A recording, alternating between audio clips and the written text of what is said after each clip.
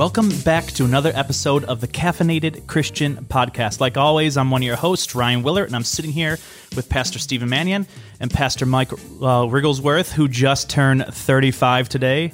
He's getting there, folks. I'm an old man. He's an old man. Yep. And of course, we got Bradley, the man with the redacted last name, our producer, over here on the board with us. And we have a special guest speaker today that I'm extremely excited to hear from. But before we do that, let me just do a quick information of the coffee that we are drinking.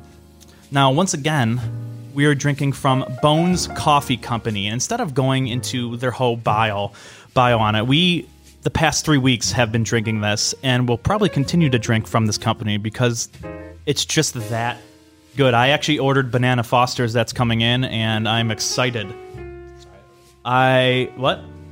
No, I didn't have it already. I'm excited, but I still prefer like normal coffee without flavors. Folgers. Yeah, it's not Folgers. It's definitely like a dessert kind of flavor coffee, and it's so good. So if you guys want to order or check more out, go to bonescoffee.com. That's bonescoffee.com. Now, let me introduce our guest speaker for today. Let's see if I can pronounce this. We have Dr. Kazimierz. How did I do on that one? It was near perfect. Dr. Kazimierz Braun. We have him in studio today. Let me give you a quick bio of him. He is a theater director, a writer, and a scholar. This gentleman has done everything. He graduated from the Polish Literature Department of Adam Mickiewicz University in Poznan, where he earned his PhD in 1971, and from the directing department at the Warsaw School of Drama.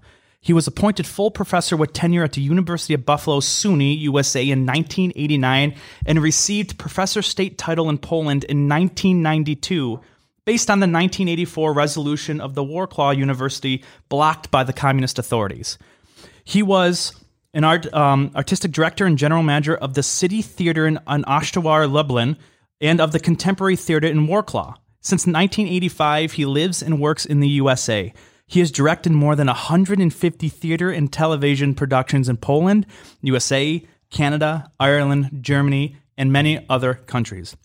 He taught at Polish universities, Warsaw University, Adam Mickiewicz University at Poznan, and Jagiellonian University in Krakow. He has also taught in American universities such as New York University, University of California in Santa Cruz, and the University at Buffalo here in Buffalo, New York. He also has authored more than 50 books, among them theater histories, studies, novels, dramas, and poetry. He is published in Polish, English, Spanish, Czech, Russian, and Ukrainian languages. So please, big welcome to the podcast, Dr. Braun. How you doing today? Humbling introduction. Yeah. Wow. You deserve it. The reason we have Dr. Braun on, I was briefly, there was a gentleman in my church who's from Poland who's 96 years old, well, a gentleman associated with my church, and his name's Polycarp Van Piers, and he actually was in a Russian gulag, and now he lives here, and he's a couple times told his son that he's watching the news, and his son will come in, and his dad's crying, and just yesterday he told me that his dad was crying and said, "What are they doing to America? What are they doing?" Like, because this guy came here years and years and years ago to freedom, and it's just like crushed.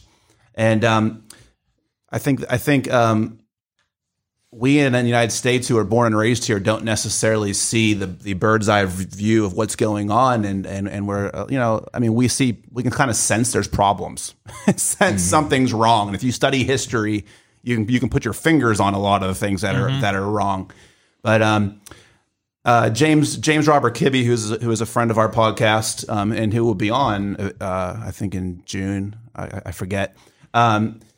He sent me a video of our guest, Dr. Braun, speaking at St. Bartholomew Church about this very topic and about his experience living in and growing up in communism and totalitarianism and.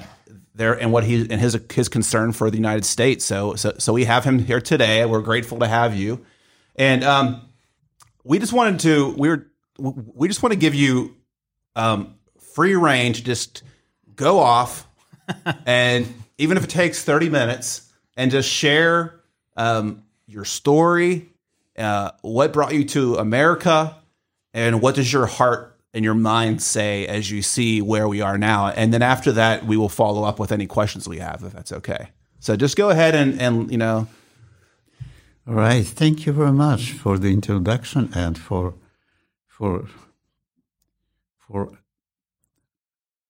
this also invitation to speak to you. Indeed, I have lived half of my mature life in Poland, and it was a time when Poland was under totalitarian communist regime. It was called real socialism, but here I think we have to explain immediately. From socialism to communism is only a small step, and the regime which I experienced was indeed a heavy totalitarian regime. Yes, half of my life. During that life, I experienced how this regime works. First of all, it was an experience of my family. My father and my uncle were involved with struggle with communism, and for that they were both jailed for years. When my father was in jail, he was called the enemy of the state, and I was the son of the enemy of the state. When I passed 18, I personally was the enemy of the state. Because of that, when I finished my high school, my father was still in prison. It was the Stalinist heavy prison. I was not accepted at the university. I wanted to study, but as a son of the enemy of the state, I was not accepted. I was accepted only after some real yet slight changes in the regime, which happened in that part of the world after the death of Stalin, 1953, and the relative only relaxation of the regime around 1955-56. So then I was accepted at the university. But jumping to the very end, I will go back, but jumping to the very end of my Polish story, when in 1980s, precisely it was 1980, Solidarity movement was organized in Poland. I became, I think, very active activist of Solidarity. And when martial law was imposed in Poland by the communist regime, by the communist military junta in 1981, soon after that, I was fired from wherever I worked. This was the nature of the totalitarian regime. At that time, as you mentioned already in the introduction, I was general manager and artistic director of a theater, a good, large, professional theater. Here I will pronounce correctly the name I tried. This city. I Googled, I YouTubed how to pronounce these things, and I was just like, oh no. Wrocław.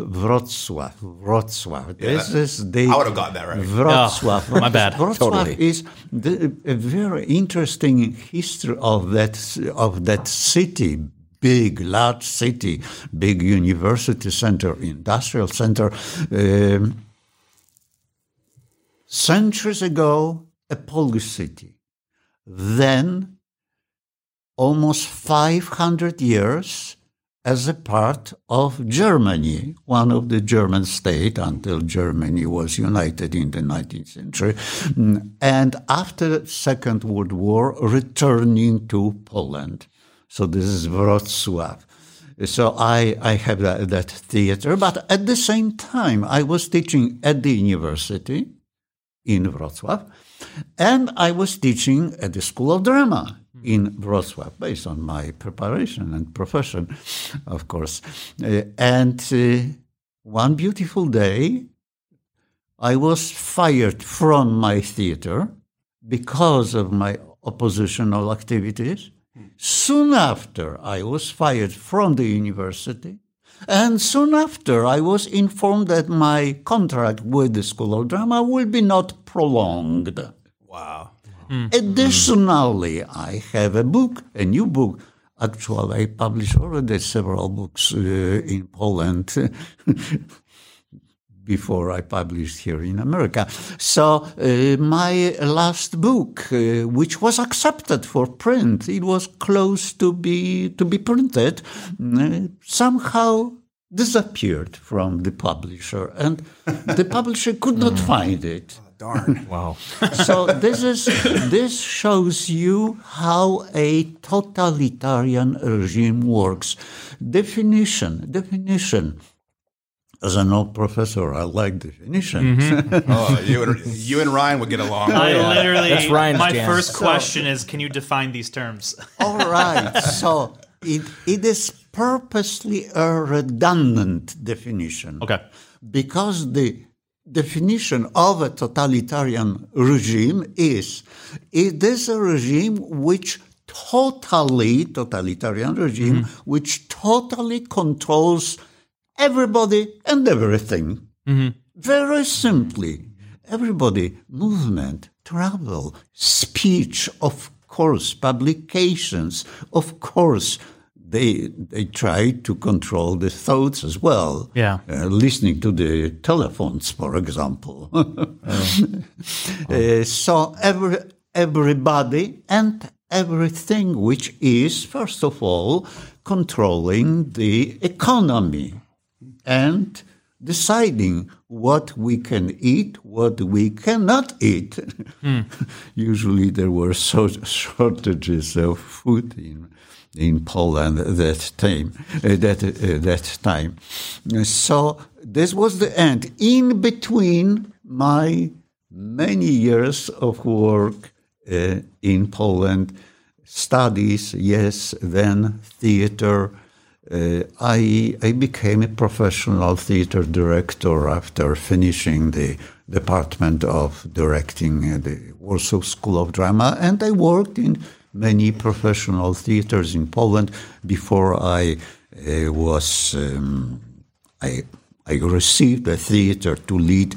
I was, as I mentioned, in Wrocław, artistic director of general manager and artistic director of theater. The name may be translated into English as contemporary theater. We performed in Wrocław. We traveled a lot in Europe.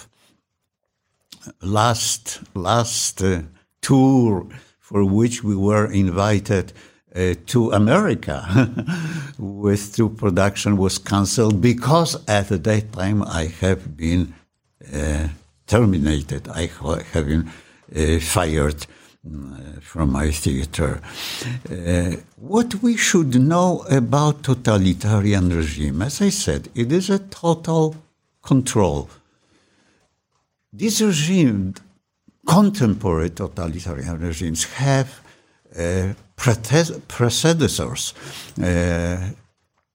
absolute regimes, absolutism in Europe, beginning by Louis XIV in France, and then especially 18th century Russia, Prussia, Austria.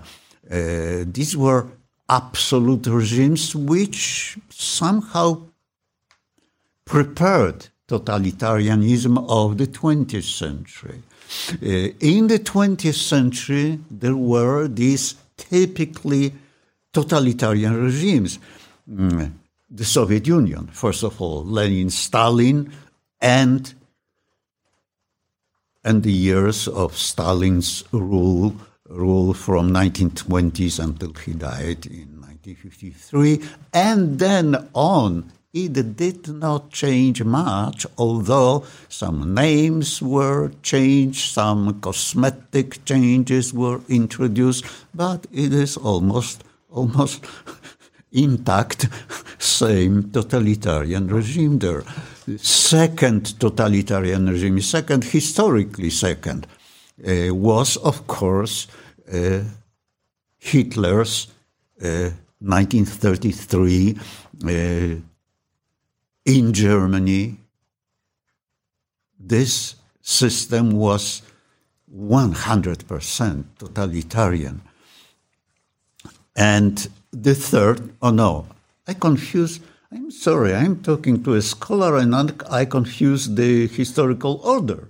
Because the first regime like this was introduced, although it was eventually the weakest of those, right, by Mussolini. Il Duce in Italy in 1922 is the beginning of that sad story set for Italy and for the rest of Europe and for the rest of the world. So it was Mussolini, then it was Stalin, then it was Hitler. But after the Second World War, with accord, with consent of, I'm sorry to say, with America and President Roosevelt. This Soviet-style totalitarian regime was allowed to be expanded, to spread over almost half of Europe. All these countries subjected to the Soviet rule. In 1945, the Red Army entered Poland, but then it was Czechoslovakia, it was Romania, it was Bulgaria, and other countries, of course, Eastern Germany. So, in those countries, this system was also on this country. This system was imposed. As I'm saying, sometimes it was not a perfect regime, because if it was perfect, I would be not able to speak to you today. Interesting. Right. We were able to find some niches, some ways to avoid the most vicious. You slipped through the cracks. Yes, yes, precisely. But talking about this totalitarian regime, we have to be aware that there are totalitarian regimes around. First of all, China, of course. Right. And we should be aware in America that this is a classical because the history is long, is about the modern history of totalitarianism has almost precisely 100 years. So China is a classical totalitarian regime. North Korea, Vietnam, Iran, they have totalitarian regimes as we speak. And what are the general traits of the totalitarian regime? I spoke about it generally. First, and I think for us here in this room, this will be most important. God is replaced by the state, and the state is ruled by the party. So God is replaced by the party. The opium of the masses. This is crucial. Yeah. The state is identified with the party, Fascist Party in Italy, Socialist Party in Germany, Communist Party in the Soviet Union, Communist Party in China. So the atheistic, anti-religious nature of this regime is, for us, most important, is number one, and we have to be aware. Secondly, totalitarian regime wants to control human body and mind. Human body by, for example, this will be a contemporary example with a long history, vaccination. It is not a new invention today, but this problem has its history in the totalitarian regimes. Let's remember also the mandatory abortion in China, the policy of 2 children and any next children simply killed by the state, by the regime. Also, I have this beautiful experience. I had this beautiful experience recently with the school to which my granddaughters attend. So we have to be aware that in a totalitarian system there is one program for every school, for every subject. Mm-hmm. From the very beginning, including universities. So everyone learns the same thing curriculum. In the same way. Right. Absolutely same.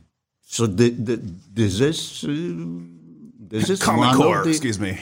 Very, very important traces of a totalitarian regime. Next, totalitarian regime controls the judiciary. Controls the courts. Yeah, there's practically, and I experienced it with my father, with my uncle. Yeah. They had trials. They had trials in courts. Yeah, military courts, by the way. But quote unquote trials. Yeah. Yes, right. Yes, but the sentence was already decided before the trial. The court system was a part of the regime, was a part of the system, and was used for these reasons, not to pursue justice. Totalitarian regime attacks family. It wants to destroy traditional, natural, and normal family. Mm-hmm. Why? Because lonely people, individuals, are easier to control. Let me tell you one very personal story here. During the martial law in Poland, I was still working in my theater.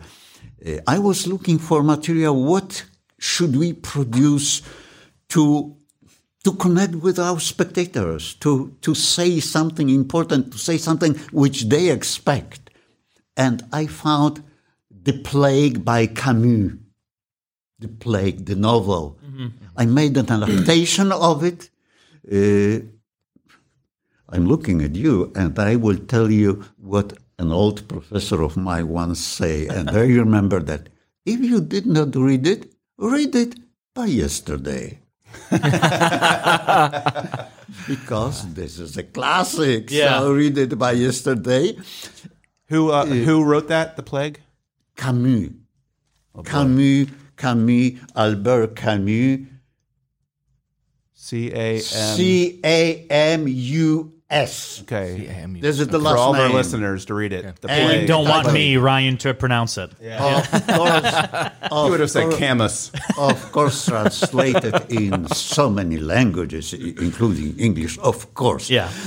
By the way, yes, I made this adaptation of this novel, and it was also produced here in America. Oh, wow. It was, by the way, check the Drama Review, a magazine, theater magazine, where my adaptation of The Plague by Camus was printed. Nice. It was published. Great.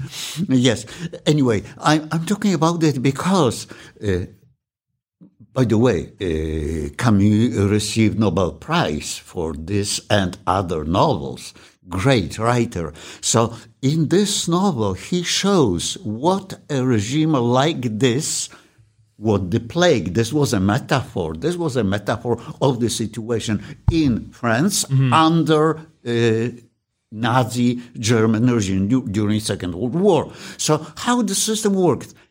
It wants to isolate everybody individually. Yeah. Because yes, they're weaker. True. Without having the support and camaraderie of family Yes. and Yes, true. Because we are individually sick. Yeah. And we are individually dying. So they know that. So they try to make people alone. This is how the system works, and this is why this system tries to destroy a traditional family with strong bonds, with strong ties between all members of a family. Right. This is why they are doing it. And this is obvious, but it should be said. Totalitarian system is complete opposition of a democracy. Yes. No democracy. Sometimes people were deceived, even at the West. People were deceived. There were elections, for example, in Poland. Elections in which the result of which were already prepared by the Politburo of the Communist Party. When you can only vote for one person, what is an election? Right. Yeah. Yes. So this was an appearance only, not real elections. And now this was general what I was saying. A few more specific characteristics of the regime. One political party. Also, for the appearances, in Poland we had like other parties, but Peasants' Party, Democratic Party, even one was called, not a Communist Party, but they were under total control of the Communist Party. So, one-party system controlling the legislature, the government, the judiciary, and the military. Also, in the military, all higher rankings officers had to be members of the party.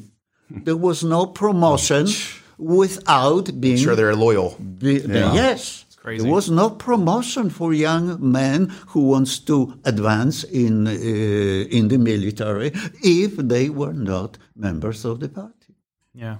So, one-party rule. As I said, control of the judiciary,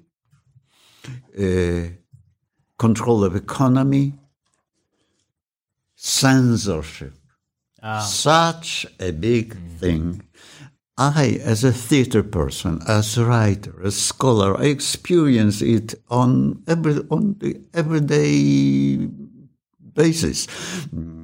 All books were, of course, censored. Invitations for marriages had to be censored. Wow. Yes, censored. Yes, they had to be. Everything printed had to be sent to the censorship, and the censorship either allowed or not. As artistic director of a theater, I had many encounters. Nice word. Yeah. I had many conflicts with censorship when I wanted to produce a play, and I had to submit a copy of the play, of course. They read it, and many times I was refused, simply.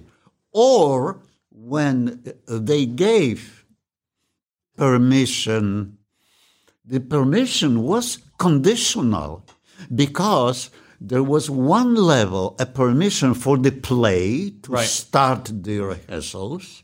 But the second level of control was the censors would come for the dress, for the general rehearsal of a play to the theater. Yeah. And they would watch the show and give or not give permission to perform it for That's the crazy. public. Wow. And it happened to me a few times when a production was ready, of course, with the whole effort of the company, with all the expenses, with the whole process of producing a And play. I'm sure they didn't help you with the expenses. That was still on you. Yes. Yeah. And the censor would come and they would say, no permission to produce it. It happened to me. It Yeah. happened to me. So did you ever find them? Say you handed in a pamphlet for one of your plays, and you look through it and you're like, "This seems really good. They shouldn't reject it." Did you find they ever rejected things just for the sake of rejection? I don't think so, but Okay. they were vigilant, guarding the system. Okay. But talking about this, perhaps I can say something now. I'm talking about dark things all the time. Yeah. Let me tell you also something on the bright side. Yeah. Fighting with censorship. We, in the 1980s, when the martial law, the most severe form of a totalitarian regime, when martial law was introduced in Poland, in order to avoid the censorship, we started to do productions in secret, underground.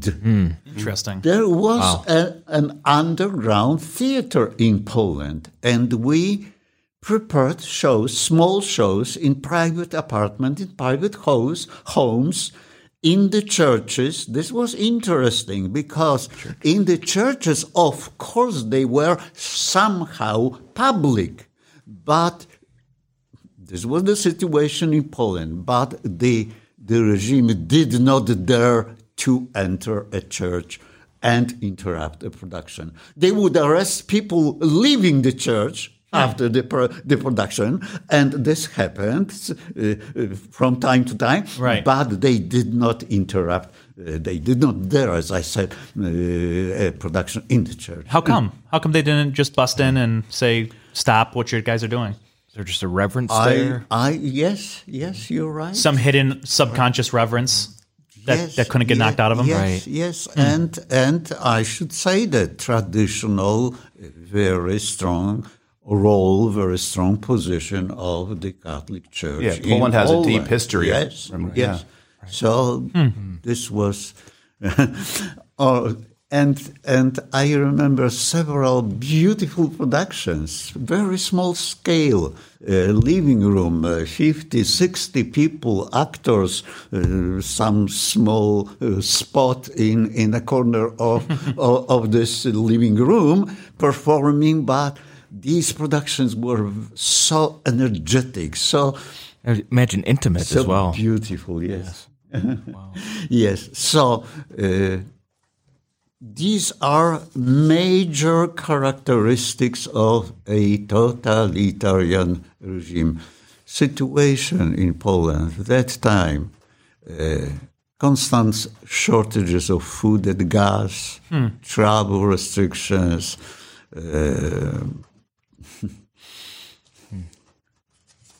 Other things.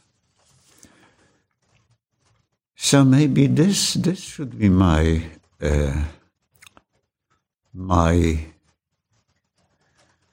introductory presentation about the totalitarian regime, which I recall from Poland. Wow. Wow. That's great. So question now, how long have you spent in the United States? Could you repeat, please? Sure. How long have you been in the United How States? long? All right. Today, I'm a professor emeritus of University at Buffalo, which where I work about 30 years. Wow. About 30 years. So I can tell you precisely, as a historian of theater and historian generally, I like dates. So today we have 2021. I came to America in 1985. And I was teaching New York, California, somewhere, and then I came to Buffalo, and it was almost 30 years. Wow, that's great. Buffalo. So you've been here long enough to see a big change in America, in the United States since the 80s. Yeah, it's not just noticing characteristics; it's Decline. experiencing these characteristics that you're noticing are changing, which is important. Here, I should say that until 2 years ago, we feel like we came to America we feel that we came to a free country. Yes. And these changes started to crawl in about 2 years ago. Okay, so what were those changes? Do you remember the moment when you thought to yourself, the oh no is starting to happen? A moment, probably moments like this watching TV, when we knew that that some news is false. I've seen this before. Yes. Right. We knew that, but a presenter, a journalist was telling us something different. Yeah. Lying to us.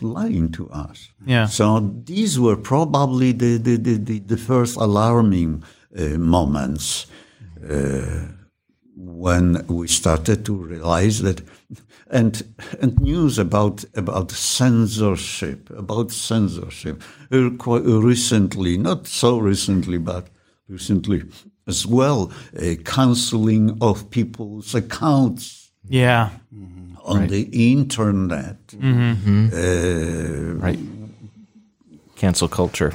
Right. This movement, cancel culture. Social media. Which is, for me, this a terrifying term. Cancel culture. One of my subjects at the university, even here in Buffalo, I was teaching the history of civilization and culture. Wow. Culture and civilization. So the movement cancel culture is frightening for me. So what other things are you seeing in the United States that kind of ring true to you or scare you or make you concerned for our direction? All right. So returning to my recollections about the totalitarian regime, which I know personally from my experience in America, and this is quite recent. One-party rule, which was typical for the totalitarian regime in Poland, which I know, and here, executive. Congress,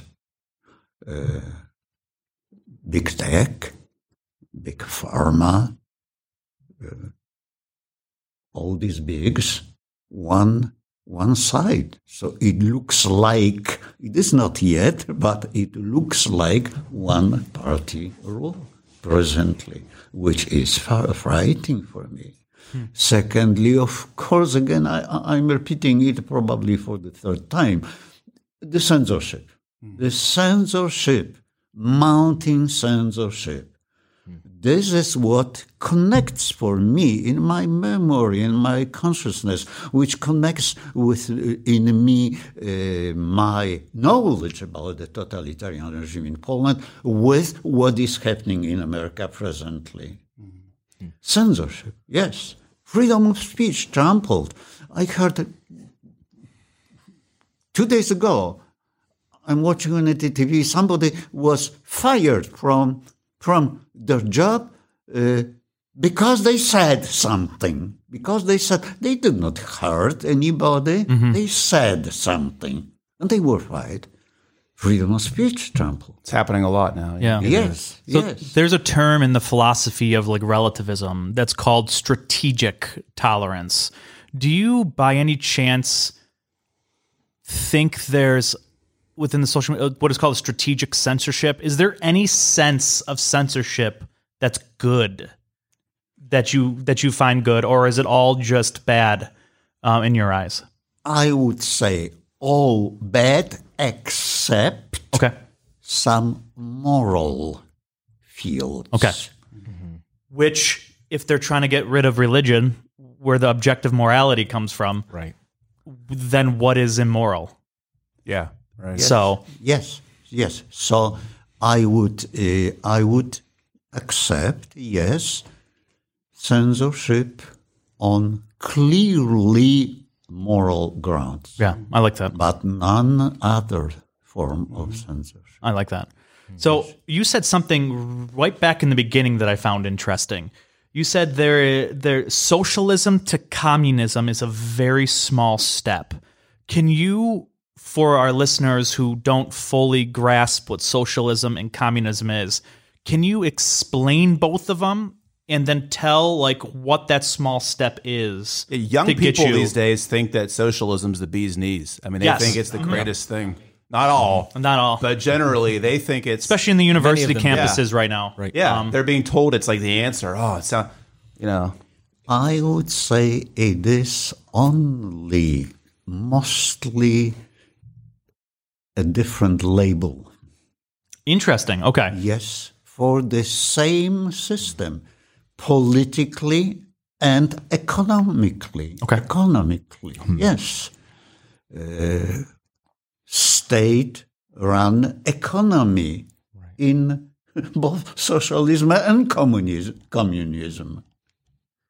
One-party rule, both in socialist states, which Poland was called a socialist state at that time, and in classical communism, same thing, one-party rule. Yeah.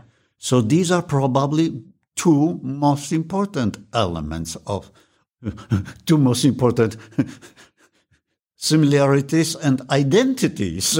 Right. So what's that small step, though? You mentioned it's that can just push you over the edge. Changing the label. Just Changing the label, yeah. that's funny. So Stephen mentioned this just a moment ago, that socialism is gaining a lot of traction with millennials and some of the people in Gen Z, the up-and-coming generation. So my question is, to what extent is what you're seeing initiated by the government, and to what extent is it happening because of there being a free exchange of ideas? Like we see socialist and some communistic ideas being presented on Facebook, and they're gaining traction. So is this initiated by the government, or is this really just something that's coming from the bottom up? Certainly from the government, yes, from the politicians, influential politicians, but from the other side, for me, it is lack of knowledge. It is lack of information. Okay. Not knowing our history. Really these systems, socialism or communism, what they are. And I think the most simple way to explain it, look at the economy and look at the freedom of speech. Look at these two elements and you will be able to tell that this is wrong. This is not a world in which you would like to live. When your speech, when your mind, therefore, is controlled, and what you buy, what you eat is controlled. Wow. I think it was Winston Churchill who said, like, capitalism is an unequal sharing of freedom and socialism is an equal sharing of misery, something to that extent. Yes. Yeah. Oh, I agree with Yeah. that. Eventually, you run out of other people's money. Right. Yes, There's and- no way to generate money in Yes, that and in that also government.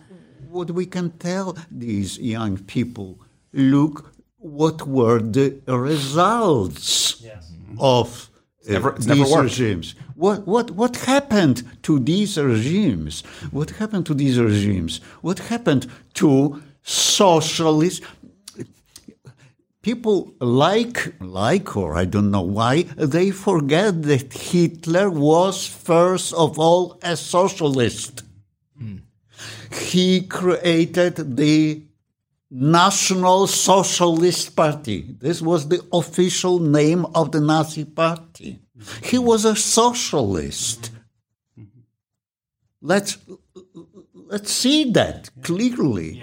This was socialist. Yes, that's what fascism is. It's the government, totalitarian government, working with corporations. Yes, to control, and that's what fascism is. Yes, that's true. Right. Yes, true. So I had a question too. Our resident millennial. Yes. But so I know people that have gone to modern day China and come back and said when you're in China, negative information about the Chinese Communist Party is blocked. You can go on the internet, you can read books, but you cannot read stuff that negatively shows anything bad about the Communist Party. And so when you were saying censorship, I was wondering if you meant also that, or not just people's opinions being taken down. Was it kind of the same in Poland? If you had a negative perception, you would be censored? Of course, yes. No, I would say no negative opinion about the regime, on the regime, was allowed. By the way, I visited China too. I know China. I can tell you, for example, this small example. I wanted to speak to a Chinese director. I was told by my guide, I was on an official trip, that I have to apply. The director will be chosen, and in about a month, I will be given an opportunity to meet and talk to this person. Of course, if this would happen, I was not so long to wait for that wait here for a month in China.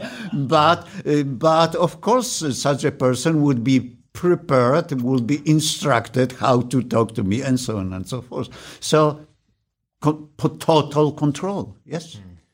There's one question I want to make sure I ask you, because this is a hot thing and obviously socialism and communism come out of Marxism, so there's a term in the United States called cultural Marxism right now, which I'm sure you've heard of. But there's a quote here by from this book I have here called "Live Not by Lies" by Rod Dreher, a manual for Christian dissidents, and this is what he says. He says, elites, and this is him addressing this issue, elites and elite institutions are abandoning old-fashioned liberalism, classic liberalism, based in defending the rights of the individual and replacing it with a progressive creed that regards justice in terms of groups. It encourages people to identify with groups, ethical, sexual, and otherwise, and to think of good and evil as a matter of power dynamics among groups. So the whole cultural hegemony concept, and overpower the cultural hegemony with a new hegemony. And so the cultural Marxism thing is them pitting us against each other, like blacks against whites, straight against homosexuals, all this where it's where you're no longer an individual, but now you are part of a group, of a class. Interesting. And so, do you have any thoughts on that? And I know that didn't happen the exact same way in Poland, but these whole causing divisions and yes. By the way, very interesting and profound quote you share with us. I think that the center of this problem, this matter, is the question. Are the questions about the individual? Is a human being, as an individual created by God, equipped with some rights. Is this individual, can this individual govern her own life, destiny, or it might adhere to a group, or it will be given by, as they say, older and wiser. Yeah. Yeah, the elites who know what's Yes. what's best for us. Yes. Right. Yeah. So it is, I think, in the center of these discussions stays the individual. Yeah, because when you make everybody into a group, then individuals lose their dignity and their value, and then it's Absolutely. easier to ostracize And they're valued the by Jews or the value of the group rather than Freedom. And you can make blanket judgments on somebody based on the color of their skin or their Yes. sexuality and things like that. Yes, right. yes. It's Yes. that, I mean, that's like, I took political science a few times, and like that's socialist like 101 is the value of the group better than the value of the individual? Yes, yes. which is interesting. So you did say something I wanted to ask you about. You talked about how in one of these regimes, the totalitarianism, it takes steps to make the people more anti-religious.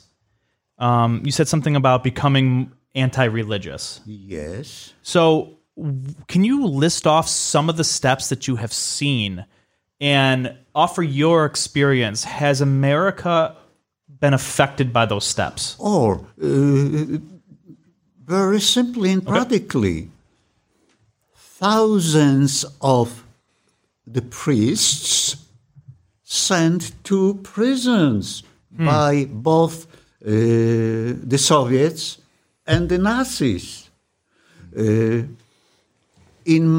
During my life in Poland, many priests in jail, many priests killed. Religious orders disbanded, deprived of their monasteries, which were nationalized, changing to schools or something. Yeah, I think it was Pastor Clark during the American Revolution, who the guy who was at Lexington, and he said the taking away of civil liberty inevitably leads to the ruin of religious liberty as well. Yes, true. I agree with that. Also, limited access to church services. I remember from my school years, there is a big feast which we want to attend, my colleagues, but the school is organizing at the same time some kind of sport event, and we have to attend. Oh, interesting. Wow. Okay. Okay, interesting. Now, something that I've heard some people theorize, and I think it's interesting. I'm not sure where I land on this exactly, but I'd be curious to hear your perspective. Some people have expressed concerns about politicians, locals, and state level and federal level using the pandemic as an opportunity to grab for more power. Do you think that that's happening? Absolutely. Yes, I feel that, and I see that, and I think I understand that. Yes, this process, I see it very clearly. Yes.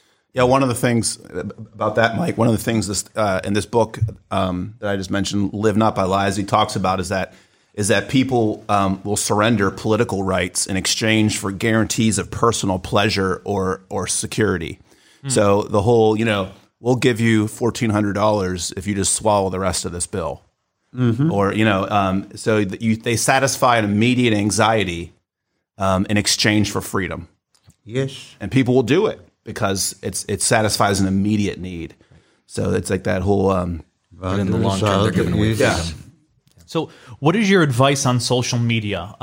We know statistically over the past so many years, though people have been connected with more people than ever before, there is a a lack of emotion and connection with people, which is funny. You can be the loneliest person but have a million friends online, which is a fascinating thing to think about.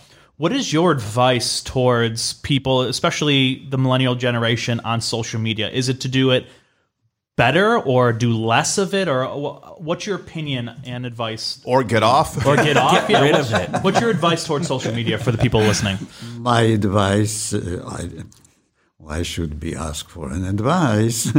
I may share my thought. Yeah. Be selective. Okay. This is my answer. Careful. Be selective. Yes. Yeah. wise. Okay. I like that.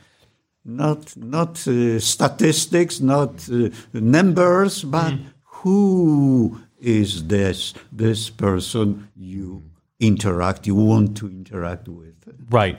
Don't just like something because it's interesting. Like it for the value that it is. Yes, absolutely. Yes. So you've expressed some concerns about where our nation is heading and the parallels between, the regimes that you've lived under. What are some next steps that we could take? What do we do moving forward? That's good. Everybody is asking this question, and that's good that you are asking these questions ourselves. Preserve your freedom. Preserve your freedom wherever you are able to, and maybe gradually enlarge that margin of your individual freedom, sharing it with other people. But I think that the key notion here is freedom. Your personal, your individual, your own freedom. That's great.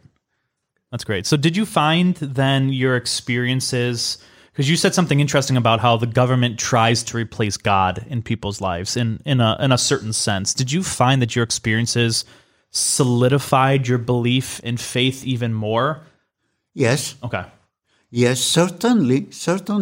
In a way, when the world around is so dark, this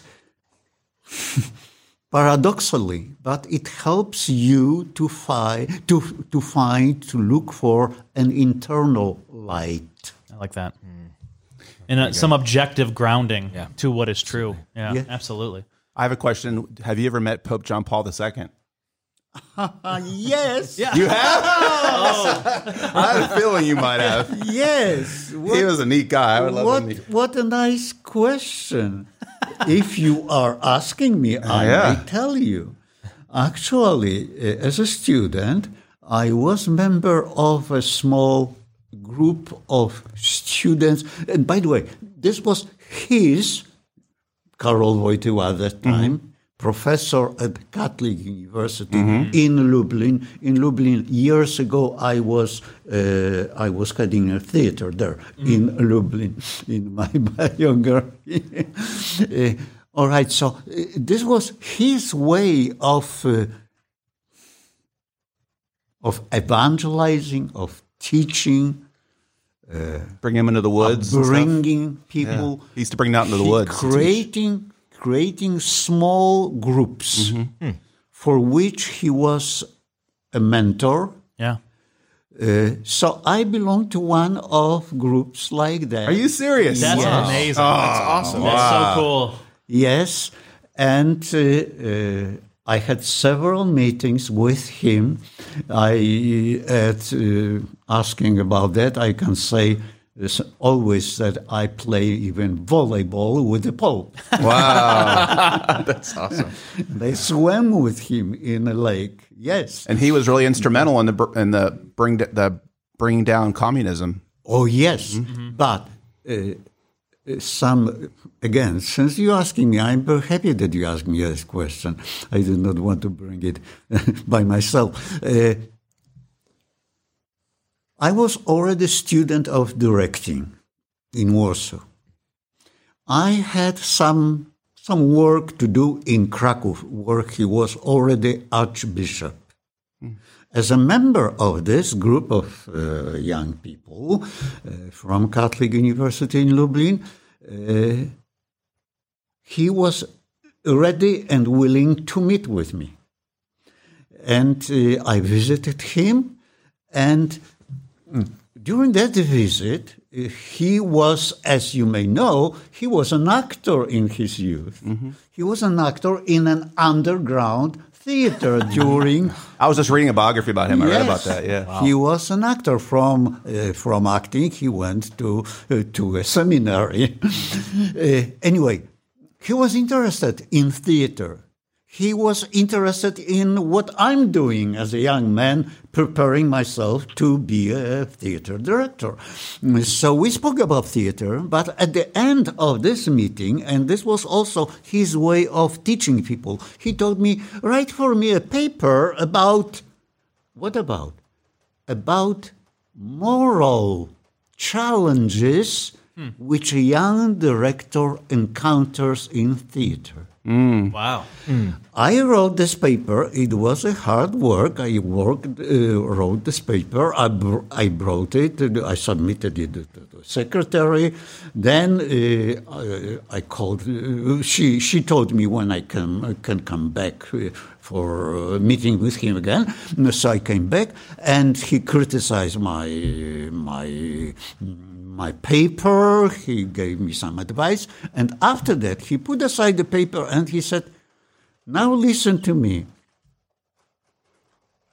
When you will be faced with choices in your life in theater, what will you choose?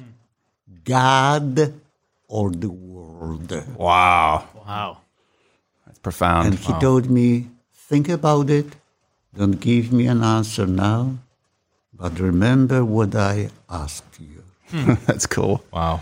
And when I joined the opposition against the communist regime, when I wanted to fight in my small, weak way with the regime doing theater, I remember this question. Yes. That's neat. Wow. That's a great place, I think, to end that. Perfect word. Yeah. Yep. Well, thank you so much that's for being fantastic. our guest today. That wraps up our time for our podcast today. Thank you for tuning in, being our listeners. Be sure to like and subscribe. We ask that you give us a 5-star rating wherever you get your podcasts. We also want to let you know, after expenses, we give proceeds that come our way to like-minded nonprofits in our area. So every time you like and subscribe, you are helping further the kingdom of God in the Buffalo region. If you would like to contact us with your feedback, with questions, future topics you'd like to see us explore. Date for Bradley? A date for Bradley, yes. Any single ladies out there? espresso. Yeah. Yep. Email us at thecaffeinatedchristian706@gmail.com. You could also find us at Facebook and Instagram at The Caffeinated Christian Podcast. Thanks so much for listening, guys. Have a great day.